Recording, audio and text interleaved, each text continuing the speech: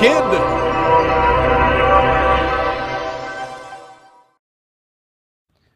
Hi, it's Sammy Eisenberg here. I'm here with Justine Siegel. So can you give me a little bit of your just baseball background? I'm the first woman to coach professional baseball and the founder of Baseball for All. So, like the great Jackie Robinson, you broke a huge barrier in the MLB, being the first female professional. So, I imagine you must have felt like a lot of pressure while most kids listening to this podcast, at least, probably have not already had to handle that type of pressure. How did you handle it? And how would you advise others to handle that type of pressure? I think the most difficult part has been getting an opportunity to coach professionally. My first gig was back in 2009 with the Brockton Rocks. I was coaching college baseball as an assistant when I got that job. And then, I just kept getting bits of jobs from then to now, including instructional leagues with the A's in 2015. So I think getting the opportunity is the hardest part. The pressure is somewhat easier. I think you just get more and more used to it.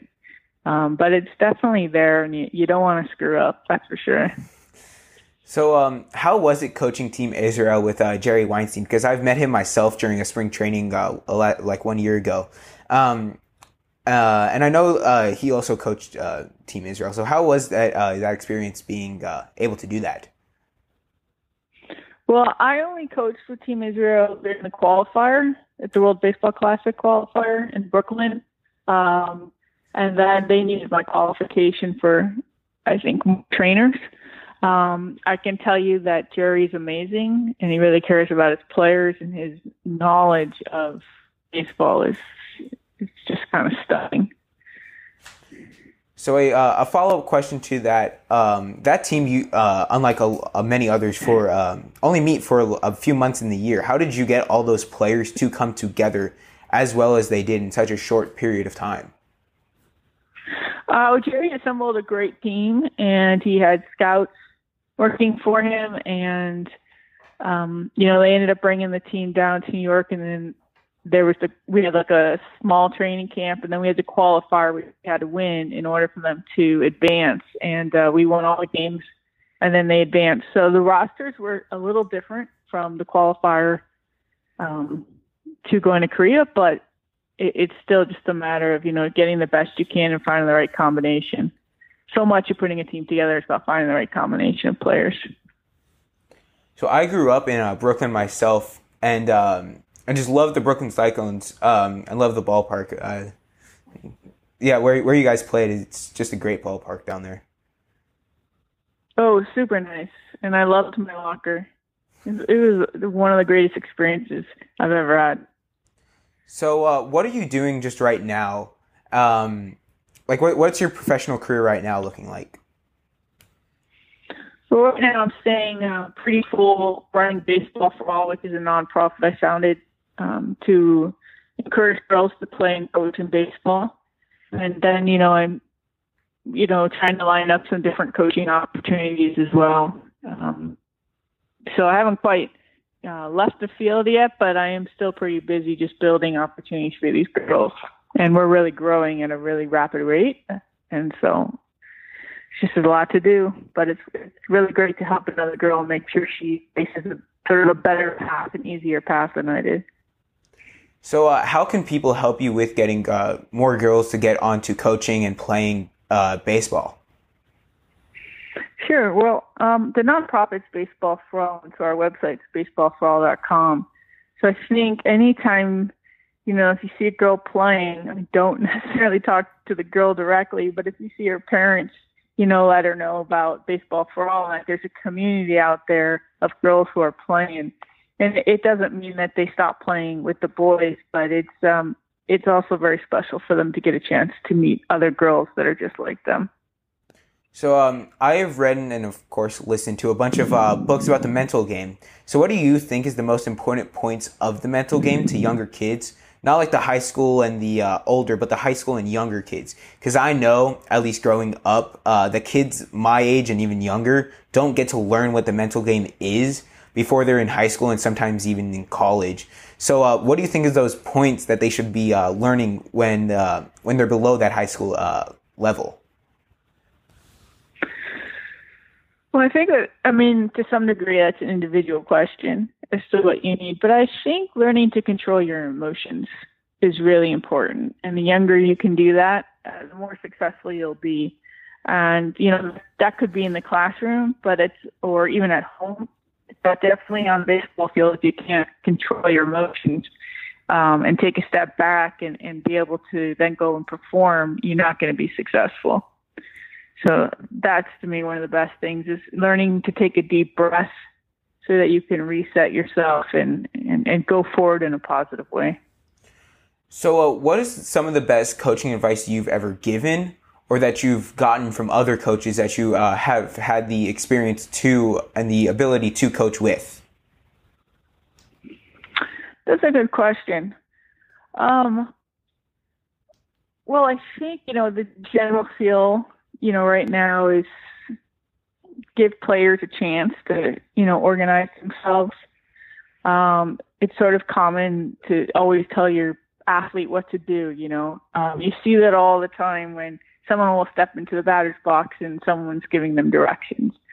Instead of just letting the batter figure it out on their own, giving their body a chance to learn and find the right movements. I think that's really important. And that's sort of what I'm reading from the literature, and my PhD's in sports psychology. And so, it fits really well into the research. Catching players doing it right is often more effective than telling them what they're doing wrong, so that they can reinforce the right movement. And I think there's just so many great people out there that have such wide knowledge. Just being able to pick one thing from each of them, just going to watch a baseball game, I want to walk away being a better coach because I have noticed something else about the game. So on a previous episode, I had a person named Zan Barksdale who talked a little bit about a viral video that he made about Daddy Ball. So what do you think about that Daddy Ball? Well, obviously parents are wonderful in the sense that they make so much possible. It's usually the parents who are organizing the league so the kids can play and so on. But I do think that we need to caution how involved adults get into our youth programs.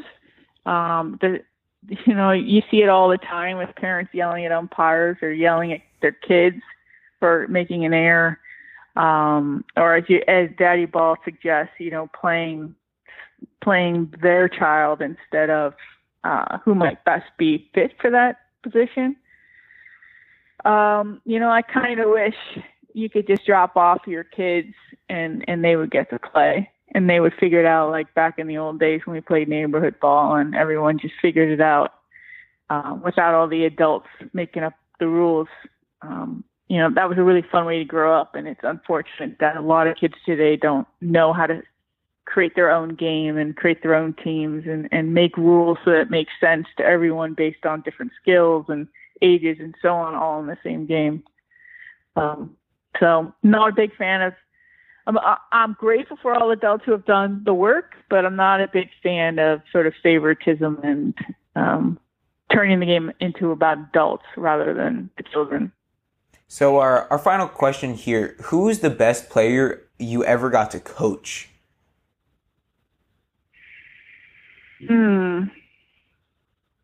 Well, I've had some of the players that, I've worked with who are now on the Women's Team USA baseball program.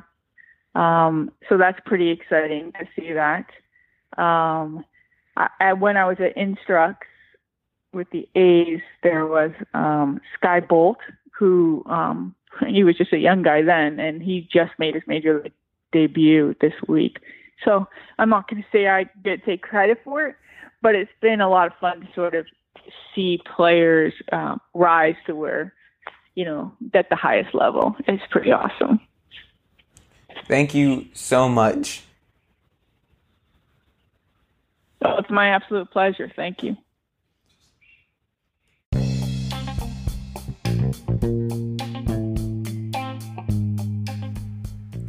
Hey Hey, it's Salmon here. Thanks for listening. If you enjoyed the show, I would like to ask for your help.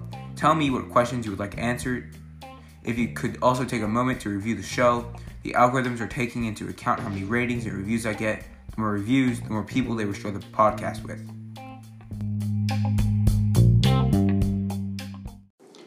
Thank you, Quentin Smithwick, Patrick's42, Sam Benz, Abel03, Lauren Teague, RGECWEB, DanceMom Dennis Yu, Genuine Chris, Eric Programmer, Nobody26, Josh818, and Reluctant but Happy Subscriber for all their amazing reviews this week.